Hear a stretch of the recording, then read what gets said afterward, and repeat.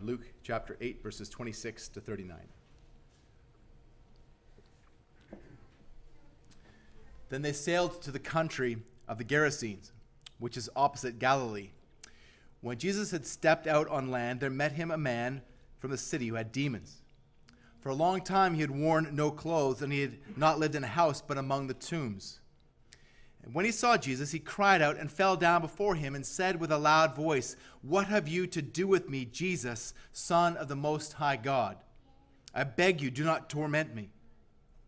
For he had commanded the unclean spirit to come out of the man, for many a time it had seized him. He was kept under guard and bound with shackles and chains. But he would break the bonds and be driven by the demon into the desert. Jesus then asked him, "What is your name?" And he said, "Legion, for we are many." And they begged him not to command them to depart into the abyss. But now a large herd of pigs was feeding there on the hillside, and they begged him to let them enter these. So he gave them permission. Then the demons came out of the man and entered the pigs. And the herd rushed down the steep bank into the lake and were drowned. Then when the herdsmen saw what had happened, they fled and told it in the city and the country. People went out to see what had happened, and they came to Jesus and found the man from whom the demons had gone sitting at the feet of Jesus, and clothed and in his right mind, and they were afraid. And those who had seen it told them how the demon-possessed man had been healed. Then all the people of the surrounding country of the Gerasenes asked him to depart from them, for they were seized with great fear. And so he got into the boat and returned. The man from whom the demons had gone begged that he might be with him, but Jesus sent him away, saying, "Return to your home and declare how much God has done for you." And he went away, proclaiming throughout the whole city how much Jesus had done for him. This is the word of our Lord. You may be seated. And let's pray again together.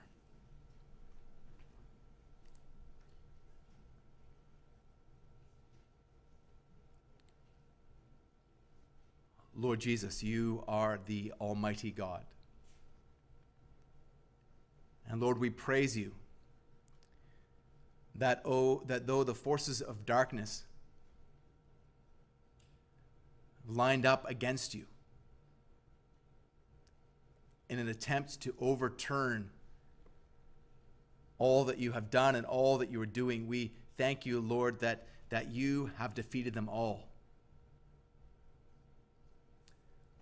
Lord Jesus, we praise you that even though it looks for a time like the enemy is winning, we know that final victory has been assured. For Lord Jesus, you have won the victory. As we saw a couple of weeks ago, you won the victory over nature. You've won the victory over demons. You have won the victory over disease. You have won the victory over death.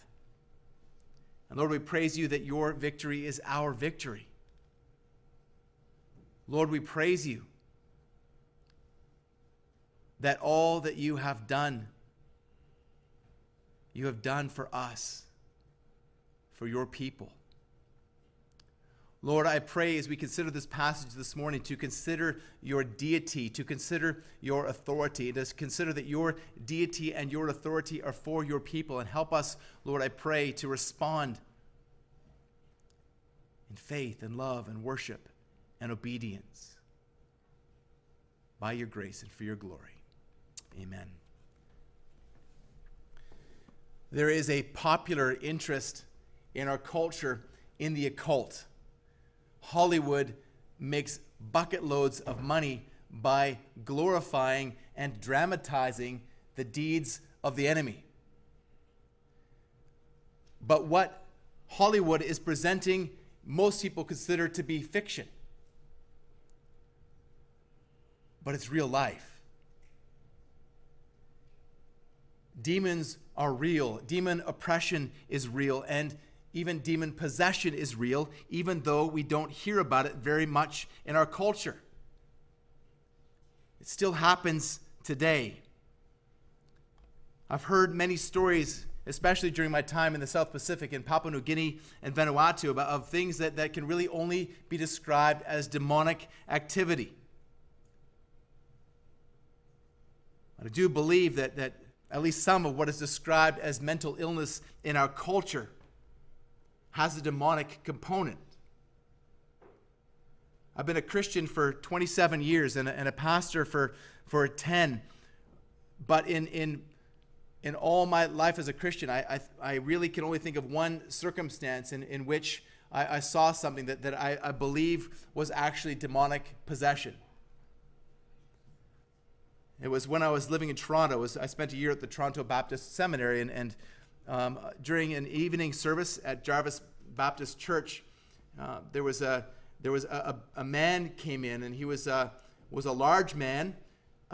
He was blind, very disheveled. He was dirty and smelly, and he was with this tiny little woman, and they didn't do really much of anything during the service, but after the service, when people were going to leave, I noticed a crowd by the door of the church, and people were peeking through the crack at what was going on, and asked, well, what's happening? And they said, well, look at this guy, what he's doing with the pastor. And so this man was yelling at the pastor, cursing and blaspheming, and people were afraid to go out there. But I thought, well, somebody's got to go out there. And so I went out there and stood with the pastor. And as we're trying to engage with this man, I started to escort him off the property.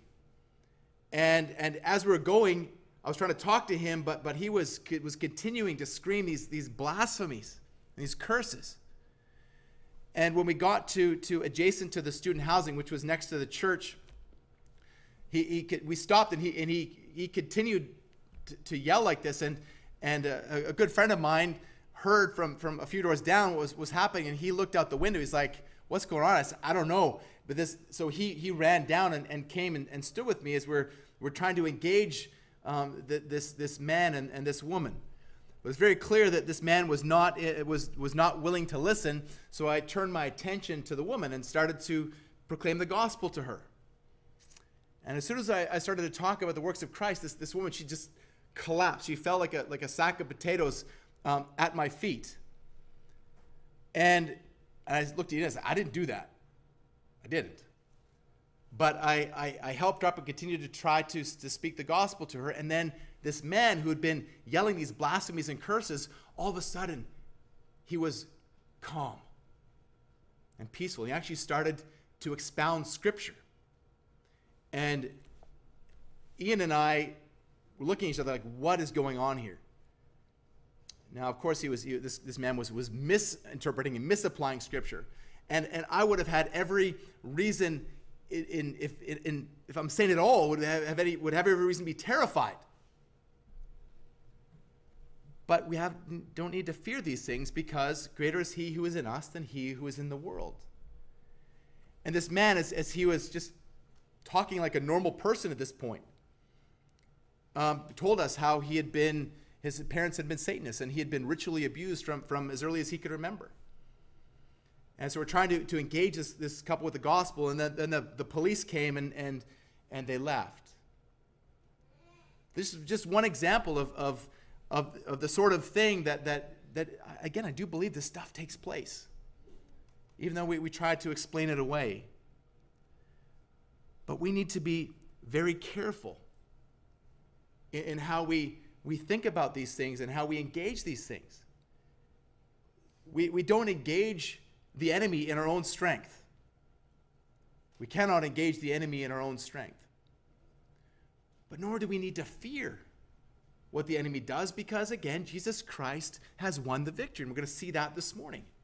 And that the victory that Jesus Christ won, He won not just against the demonic powers, but for us.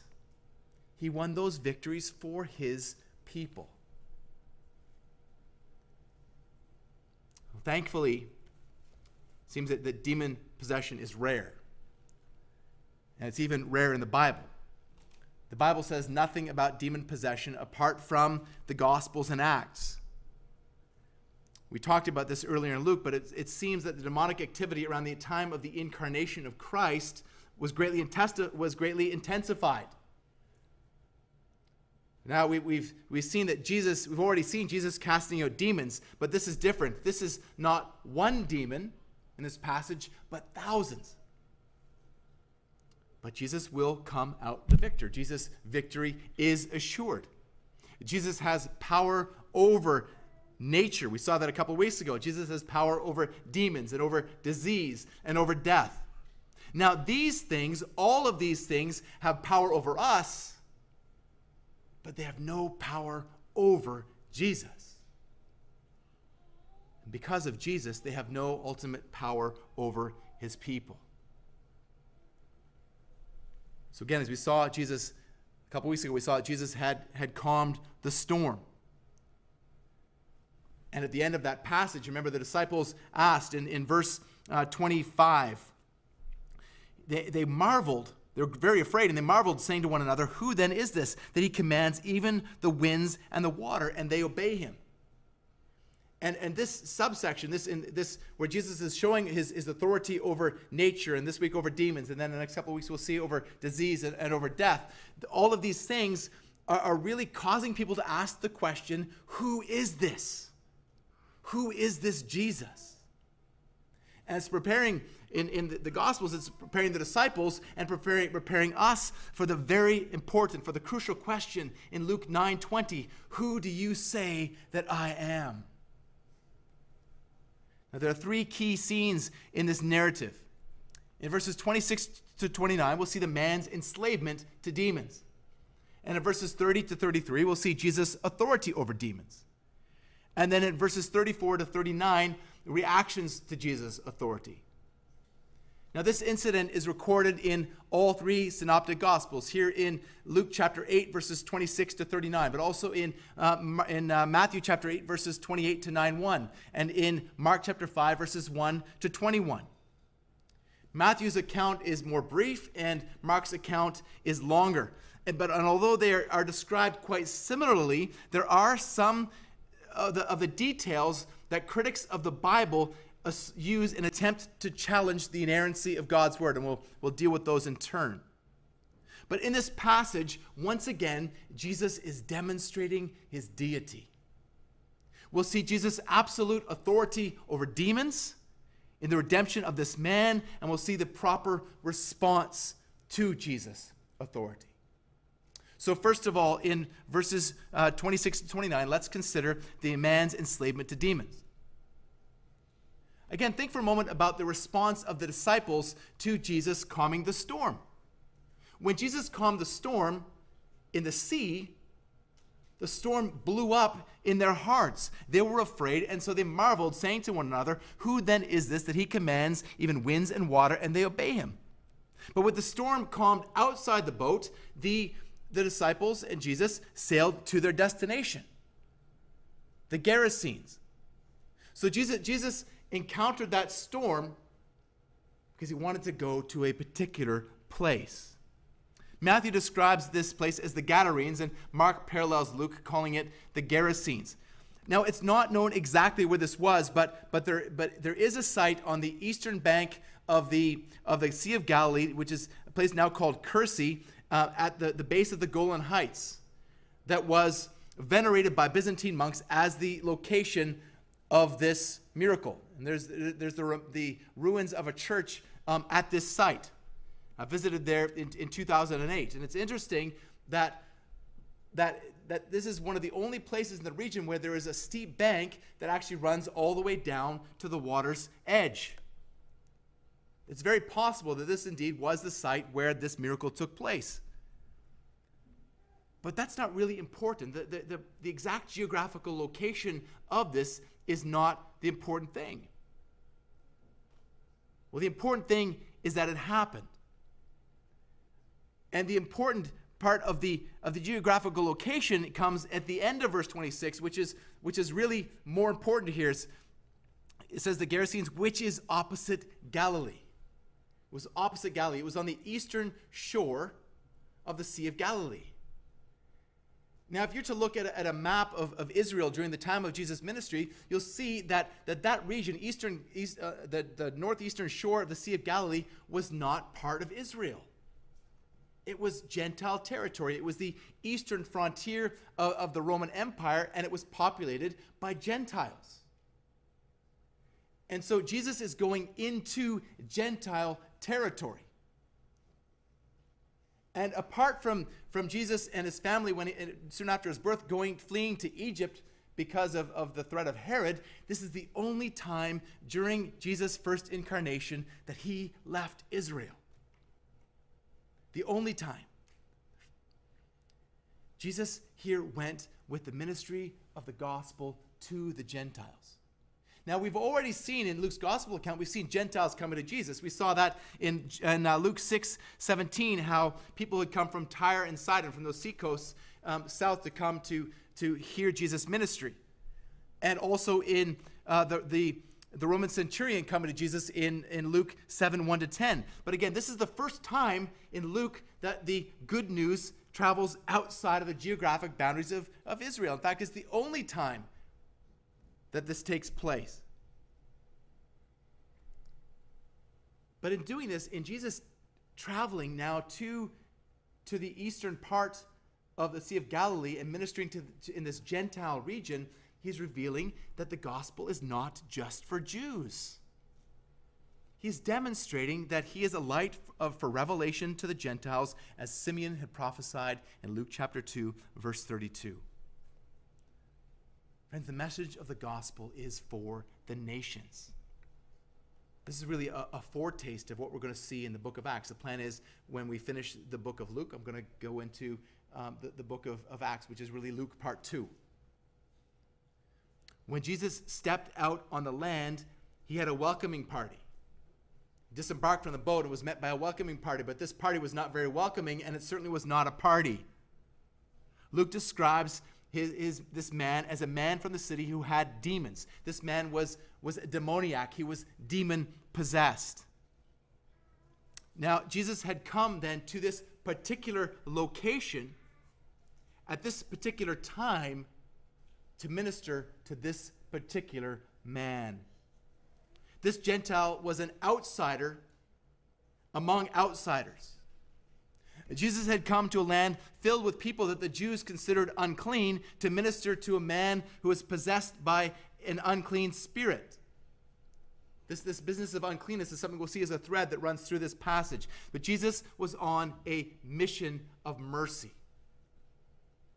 Mark and Luke here refer to one demoniac, but Matthew refers to two. And some claim this as evidence that there's an error in the scriptures.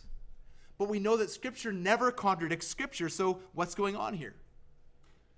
Well, in order to answer that question, the first thing we need to establish is whether each of these three gospel accounts is speaking of the same event. Well, they clearly are. The similarity of the other details and the fact that in each of the synoptic gospels, this event is relayed immediately after the calming of the sea reveals that it is indeed the same thing. They're speaking of the same situation.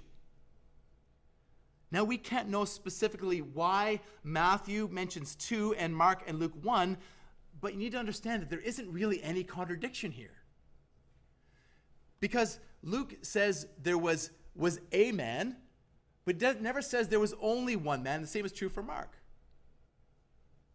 Do you understand that? He says there is a man. He doesn't say that there was only one man. Now, if I say to you, here is a glass of water on the pulpit, I'm being 100% accurate. This is a glass of water.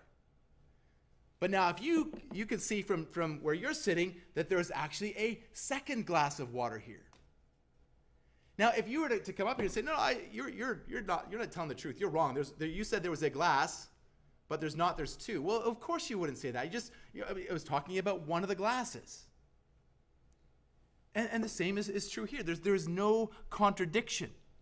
Luke and Mark simply focus their attention on one of the demoniacs. Now, Luke briefly describes the man's plight. He says, for a long time he had worn no clothes, and he had not lived in a house but among the tombs. Well, here again we're seeing this business of uncleanness.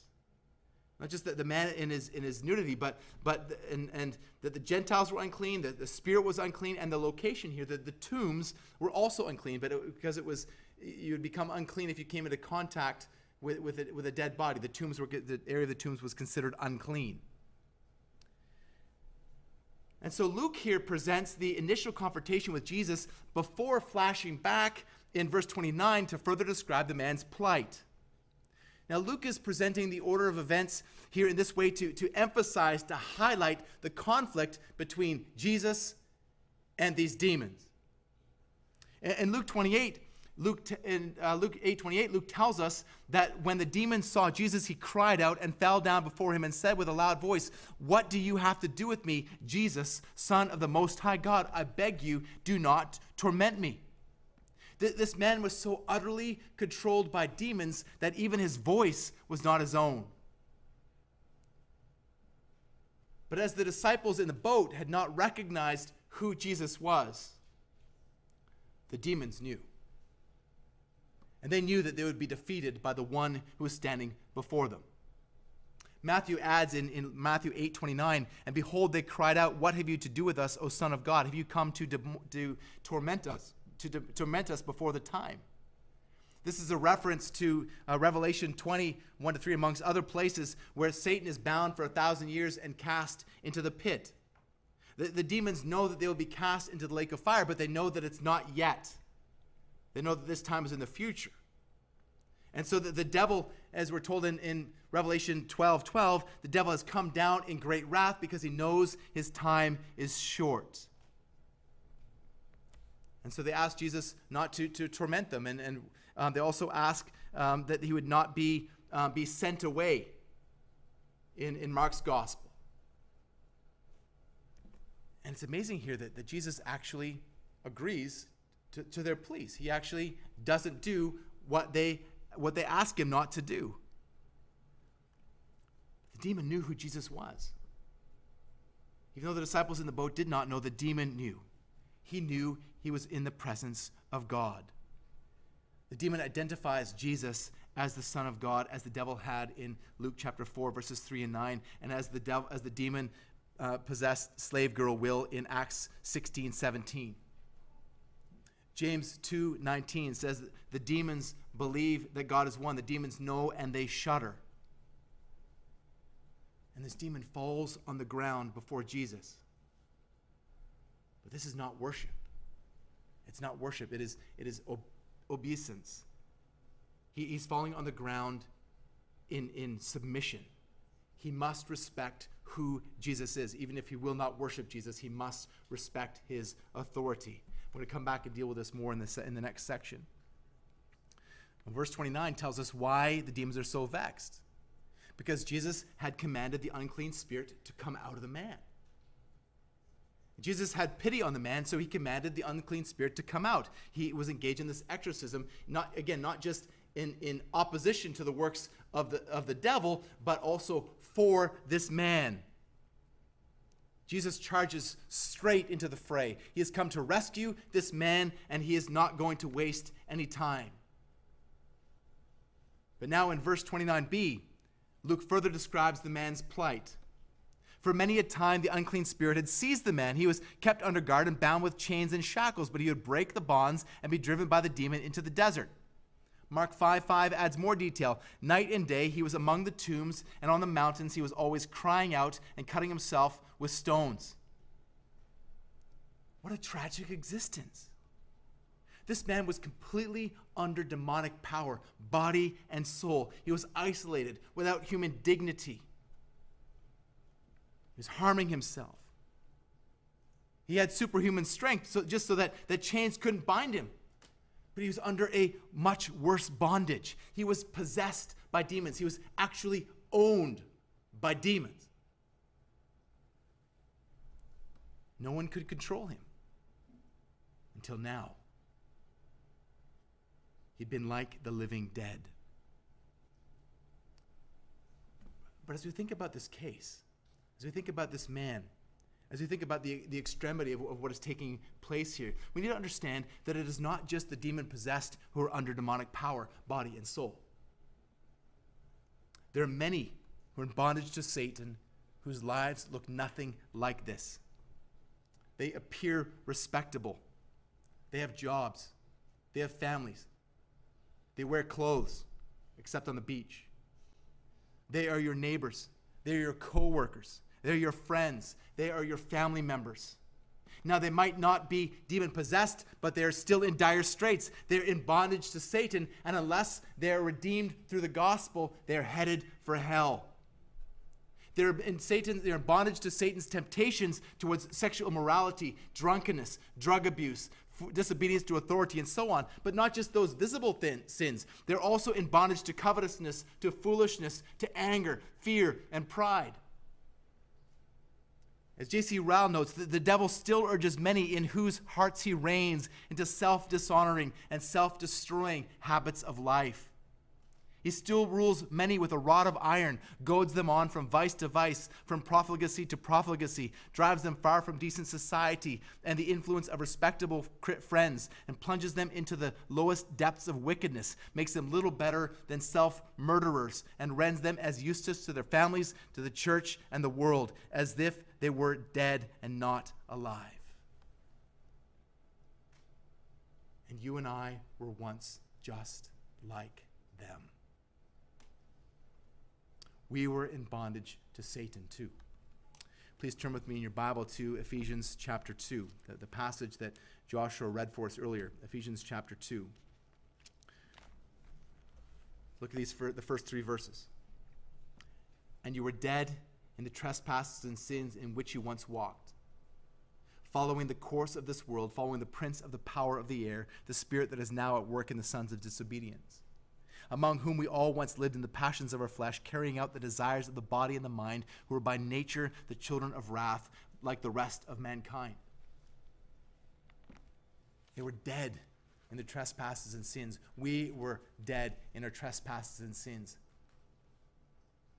They follow, and we followed Satan. They are, and we were, by nature, the children of wrath.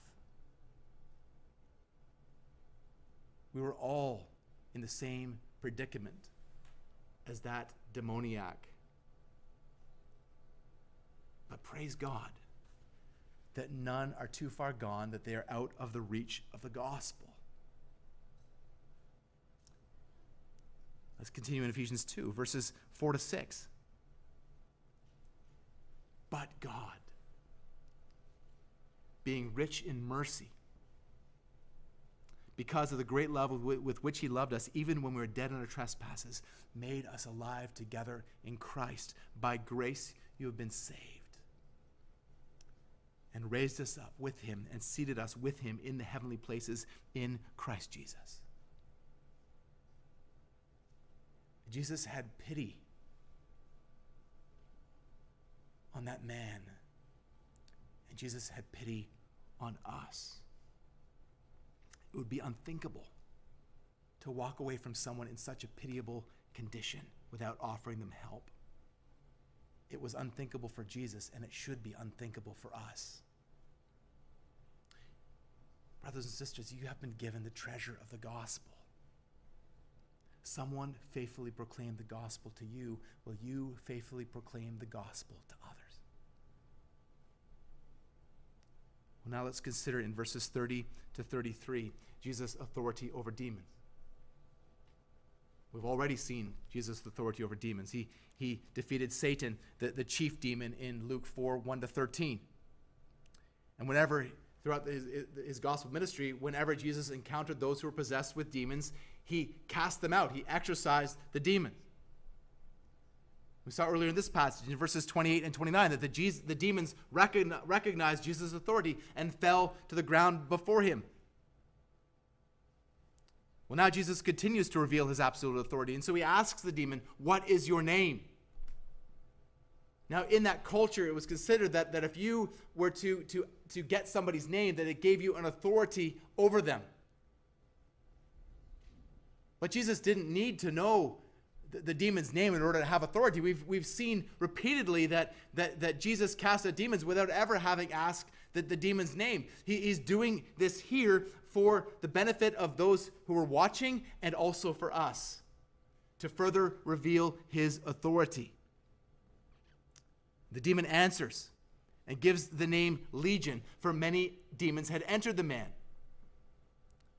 Now, this is very likely a reference to a Roman legion. And a Roman legion, it has between 4,000 and 6,000 soldiers. This is not a one-on-one battle.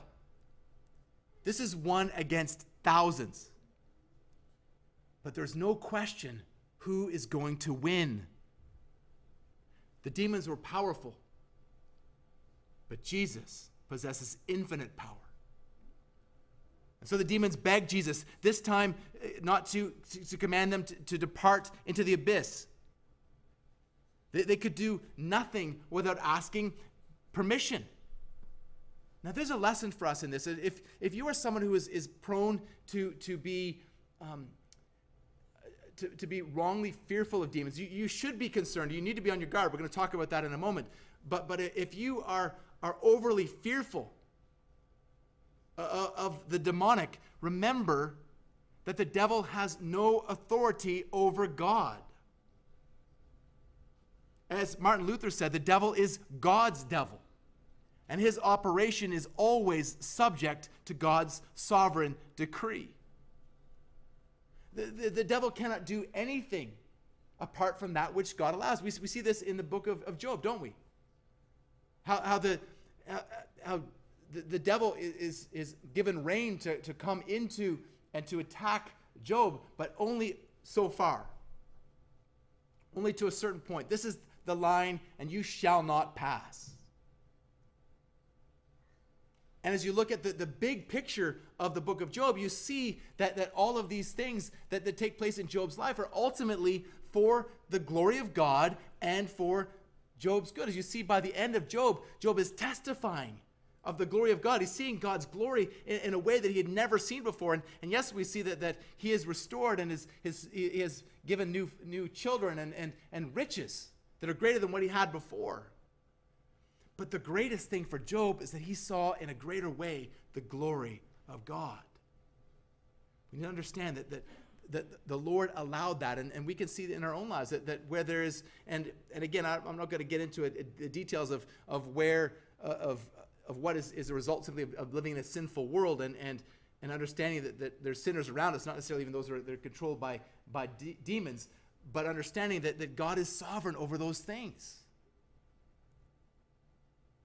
That you can trust that God really is omnipotent. And he really is omniscient. He really is using even those horrible things in your life for your good. You can be assured of his love because he sent his son to die for your sins. Now, it's only Luke here that mentions the abyss, where the demons asked that they not be sent into the abyss. The abyss is the place of the dead. Read about this in Romans 10:7. Who will descend into the abyss, that is to bring Christ up from the dead?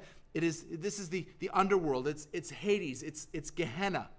It's the place to which demons and the disembodied disobedient are kept awaiting judgment.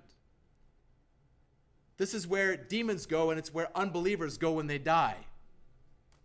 It's the place of the dead as they wait the final judgment from God, and the demons don't want to go there. And Mark 5 includes, and they begged him earnestly not to send them out of the country. I mentioned that a few moments ago. Here we have these demons again begging Jesus, and again Jesus granting their request.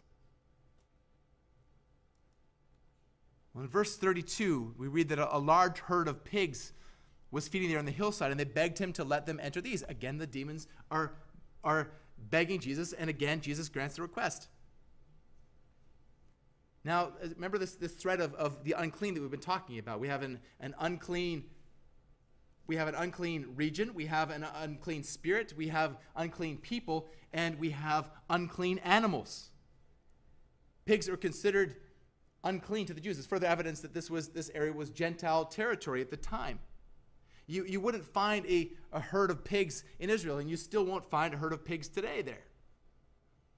Mark tells us that it's about 2,000 pigs. So again, this is a very large number of demons. Jesus sends the unclean spirits into the unclean animals.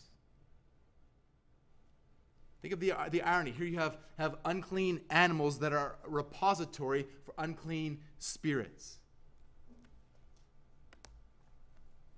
Well, then, in verse 33, the demons came out of the man and entered the pigs, and the herd rushed down the steep bank into the lake and are drowned. Animal activists might complain that Jesus cured the man at the expense of the poor pigs. Well, to that, I'd simply say that you are of more value than many pigs. Others might complain that it wasn't fair to the pig herders. Well, F.W. Farrar, the commentator, answers that the freeing of the neighborhood from the peril and terror of this wild maniac was a greater benefit to the whole city than the loss of the herd. And to that, I would add that what Jesus did there as a visible demonstration of his power, that this miracle of exorcising the demons from this man and putting them into the pigs was a grace to these people. They had been given a first-hand opportunity to witness what Jesus could do. But as we'll see, they reject that grace. Again, the pigs are a clear display to all around of the man's spiritual deliverance. This is a clear testimony to us as well of the deliverance from the devil that Jesus brings. And so as we think about the man's deliverance here, we also need to think about our deliverance. Not only our deliverance in the past from the past bondage to Satan, but also deliverance from the present threat of Satan. Please turn with me in your Bible to 1 Peter.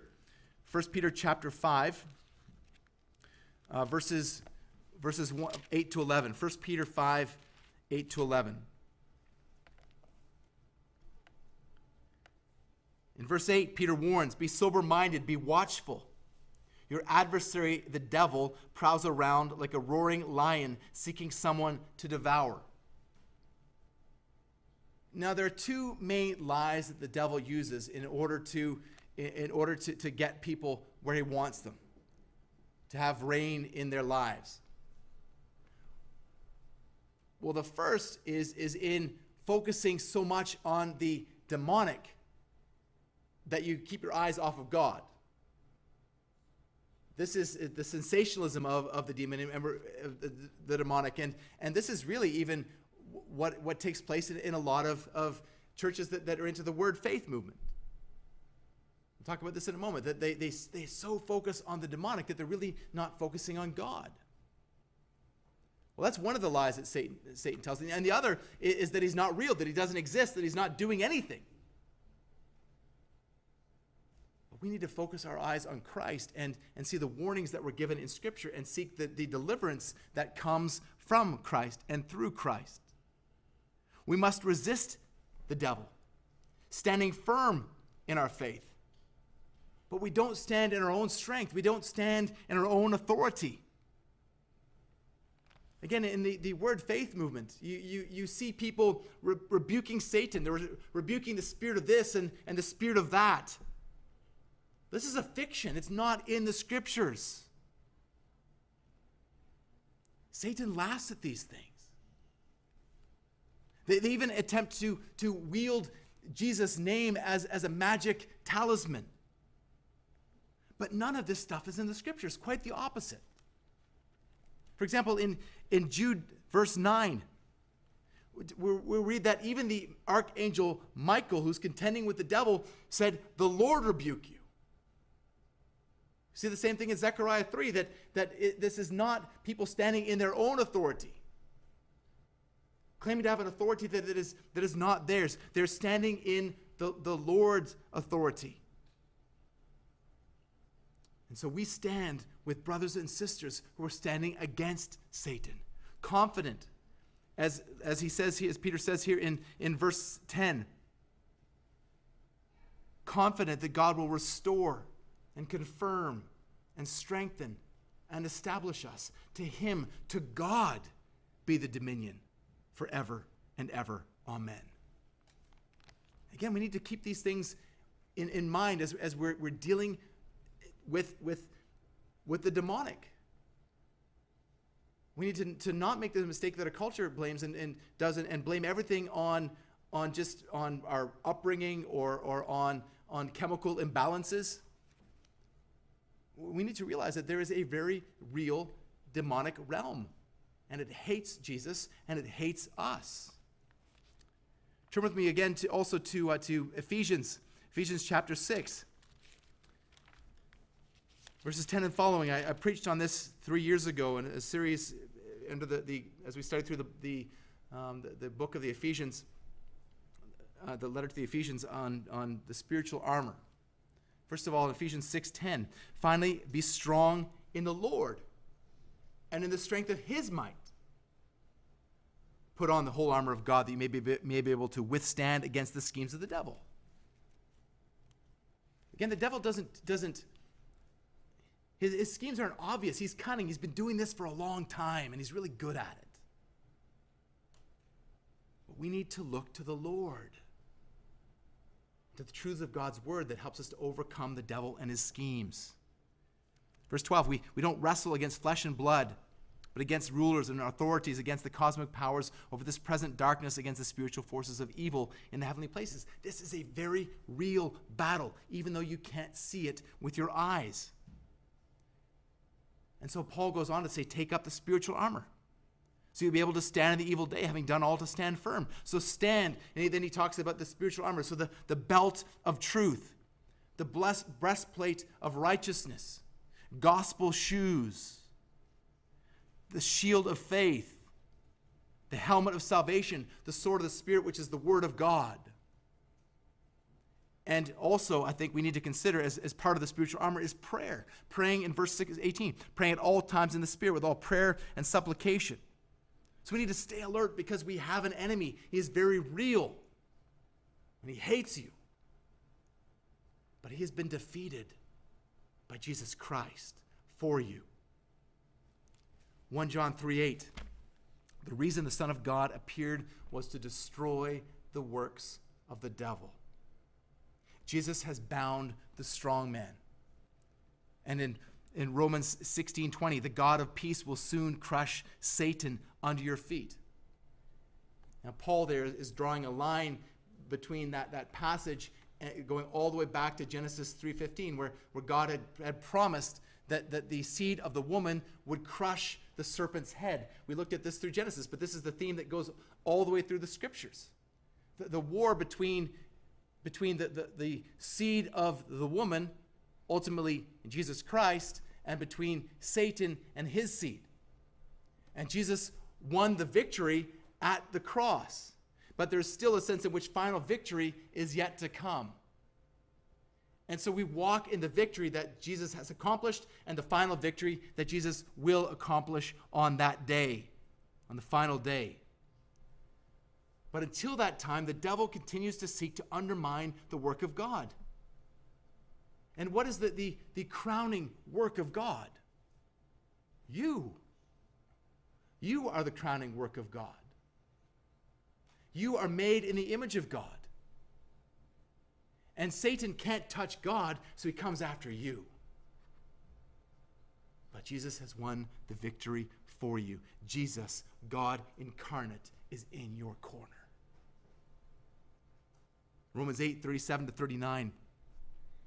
Knowing all these things, we are more than conquerors through him who loved us. For I am sure that neither death, nor life, nor angels, nor rulers, nor things present, nor things to come, nor powers, nor height, nor depth, nor anything else in all creation will be able to separate you from the love of God in Christ Jesus our Lord. Jesus Christ has overcome the devil for us. Jesus Christ has overcome the evil one in God's power. And so Christians will overcome the evil one in God's power. 1 John 2:13-14. So finally, let's consider verses 34-39, reactions to Jesus' authority.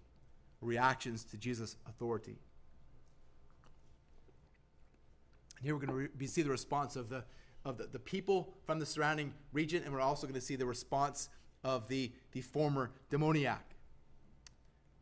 First of all, the herdsmen in verse 34. When the herdsmen saw what had happened, they fled and told it in the city and in the country. They saw the exorcism, and they saw what happened to the pigs. And so these men fled. They were witnesses.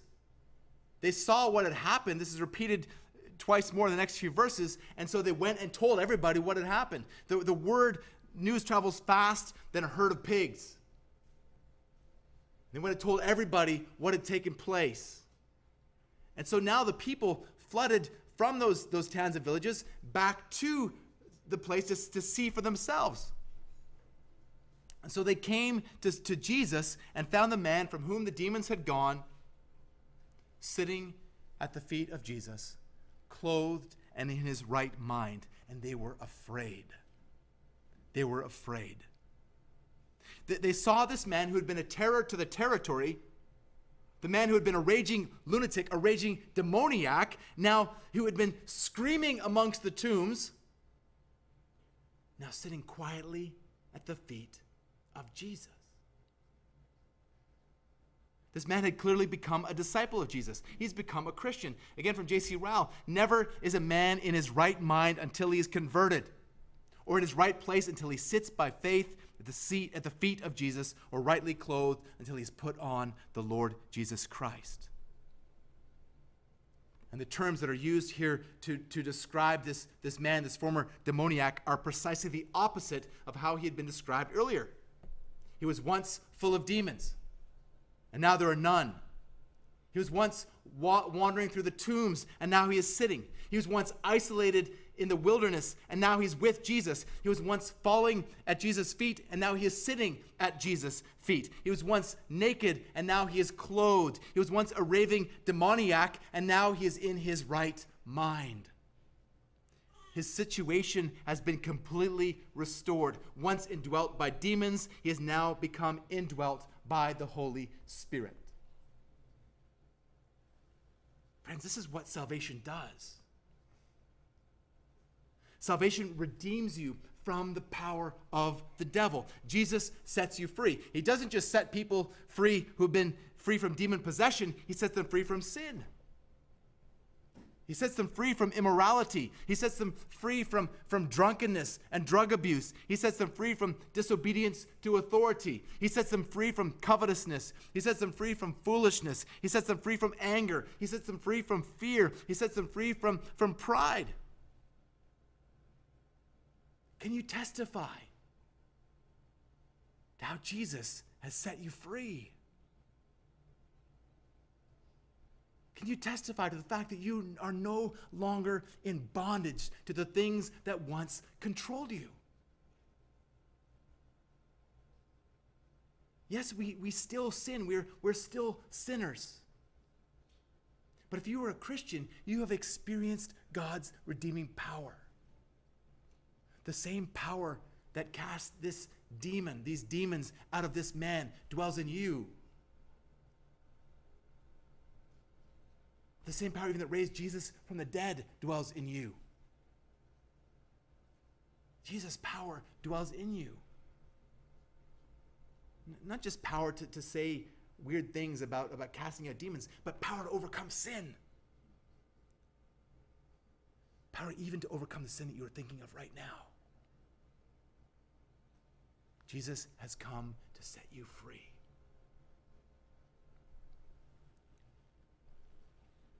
But as remarkable as that conversion was, yours is just as remarkable. You might not have had thousands of demons cast out of you, but you have been given a new heart. The Lord, through the power of the Holy Spirit, has taken out the heart of stone that rejected God and replaced it with a heart of love for God. That, my friends, is a miracle. That is a miracle of God's grace that is wrought in you and He's wrought in me. Again, I don't think anybody here was actually indwelt by evil spirits. but you were certainly influenced and manipulated by evil spirits. But now in Christ you also have become indwelt by the Holy Spirit. Again, your conversion is every bit as much a miracle as this man's. This change that Jesus works in your life is evidence that you now belong to Jesus. Christians are Christ's possession. 1 Corinthians 6, 19 and 20. You are not your own. You are bought with a price, so glorify God with your body. You belong to Christ. You are Christ's possession. He has purchased you with his blood. Let's flip back now to the other people, to the surrounding people, these other people from that region. You'd think they'd be overjoyed with what had taken place. You'd think they would beg Jesus to stay with them and to minister to them, but they don't. You would think that the supernatural element of having a demon-possessed man running around would have scared them straight. But they were more scared of the supernatural in Jesus than they were of that demon. They're more eager to get rid of Jesus. In their minds, it's better the devil they know than the Savior they don't. The demons had begged Jesus not to send them out of their region. Now the people begged Jesus to leave their region. Not unlike the disciples in the boat, the people were in great fear of Jesus. But rather than come to him in repentance and faith, they rejected him. They told him to leave. They were horrified at Jesus. Now that's a horror story. That's horrifying. The rejection of Jesus is a horror story. They asked Jesus to depart. And so Jesus granted their request. He got into the boat and left and never came back again. But now we flip back again to the response of the former demoniac. And his response is not just starkly different from his behavior before, but it's starkly different also to that of the people in that region. Verse 38, the man from whom the demons had gone begged that he might be with Jesus. So this man wanted to be with Jesus. He was here sitting at Jesus' feet. He wanted to be as close as he could to Jesus. He didn't want to get anywhere away from Jesus again. He was proving that he wanted to be a true follower of Jesus, that he wanted to be a disciple of Jesus. But what does Jesus do? He sent him away. Just think about this for a moment. Jesus had acquiesced to the pleas of the demons. He'd acquiesced to the pleas of the unbelievers. But he denies this man's request. But the denial of this man's request is not a denial of this man. Quite the opposite. Jesus was instead commissioning him as an evangelist. And he has the honor of being the first one commissioned directly by the Lord in the Scriptures. We'll see in the coming weeks, we'll see the disciples commissioned and sent out. But here this former demoniac is being commissioned by Jesus to proclaim the gospel. Verse 39, return to your home and declare how much God has done for you. So he's saying, go home and tell people what Jesus has done. Rather, tell people what God has done for you. I think there's an application here for us. And again, we hope that many people from this congregation will go overseas and become missionaries. But it's not just those who go overseas who are missionaries. Many must be missionaries in their own homes, in their own families, as by the way you live your life, and speak to others around you about the things of God, you are testifying to them what God has done. And you are a living example of a representation of the work of God, as much as those pigs were that were sent into the Sea of Galilee. You are there as a representation of one who's been washed clean by the blood of Jesus.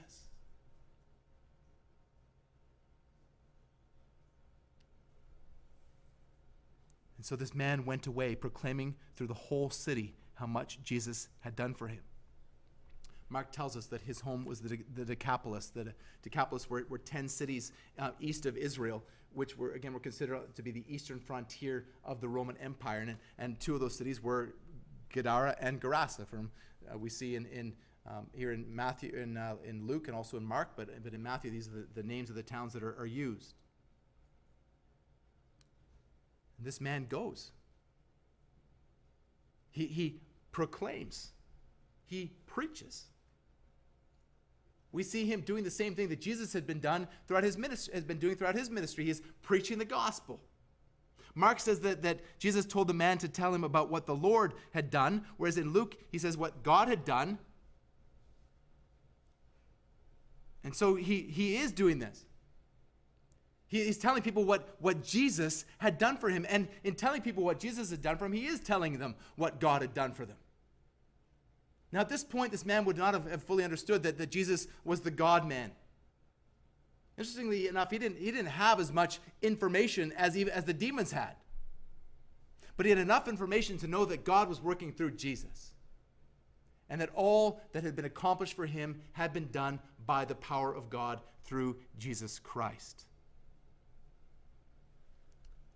This is really a good illustration of the parable of the soils that we looked at a few weeks ago, isn't it? Right? You have the seed that is sown on the path. And the birds come, which is the devil comes and plucks away the seed so it doesn't take root. And then you have this man, this good soil that has been prepared by the Holy Spirit. And he brings forth much fruit for the glory of God. The fruit of his obedience. Now, we don't know if others came to faith through this man's testimony, but even if they didn't, he is still bearing fruit for God's glory and his faithfulness to proclaim the goodness and glory of God.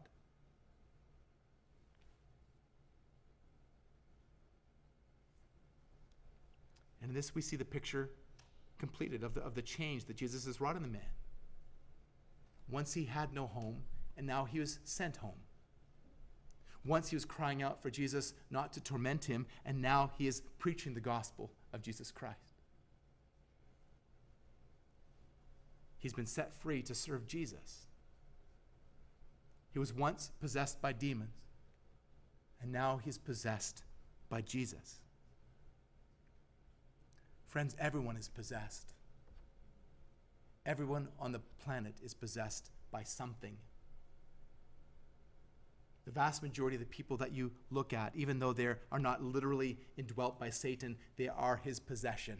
And they show that they are his possession by the way that they live his lives that are more looking like Satan than like anything else that God requires.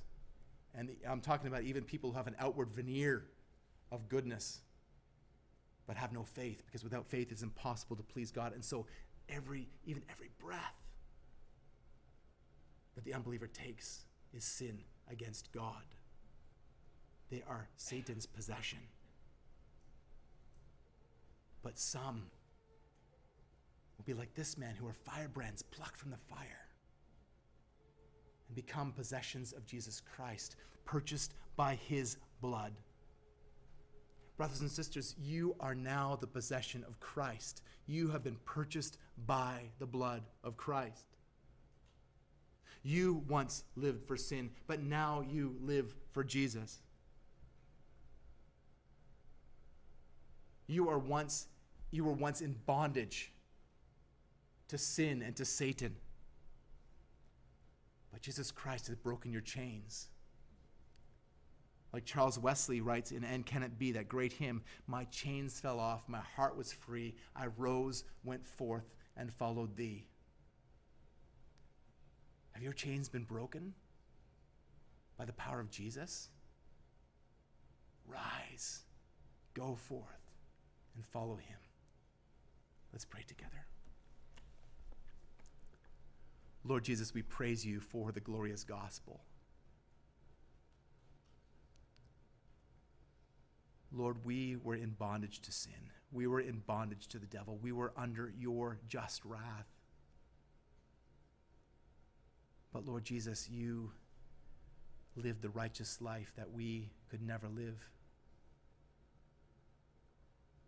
Lord, you loved your Heavenly Father perfectly. You loved your neighbor as yourself every moment. And that love proceeded all the way to the cross, where your life's blood was poured out for our sins, as you suffered in our place, as the Father poured out his wrath on you instead of your people. And Lord Jesus, we praise you that death could not hold you, for you were then what you are now, the omnipotent God. You were raised for our justification. Lord Jesus, we pray that you would help us, Lord, to consider all that you have accomplished for us, the bondage from which we were once ensnared, but Lord, that you have broken those chains. You've set us free to follow you and to worship you and to serve you as your possession purchased by your blood. And Lord Jesus, for those who are hearing this, who are still in bondage, who are still the possession of Satan, we pray, Lord, that you would break their chains. We pray, Lord, that the gospel would be at work in their hearts through the power of your Holy Spirit, and that you would grant them repentance and faith unto salvation. We pray this in the matchless name of Jesus Christ, the only Savior. Amen.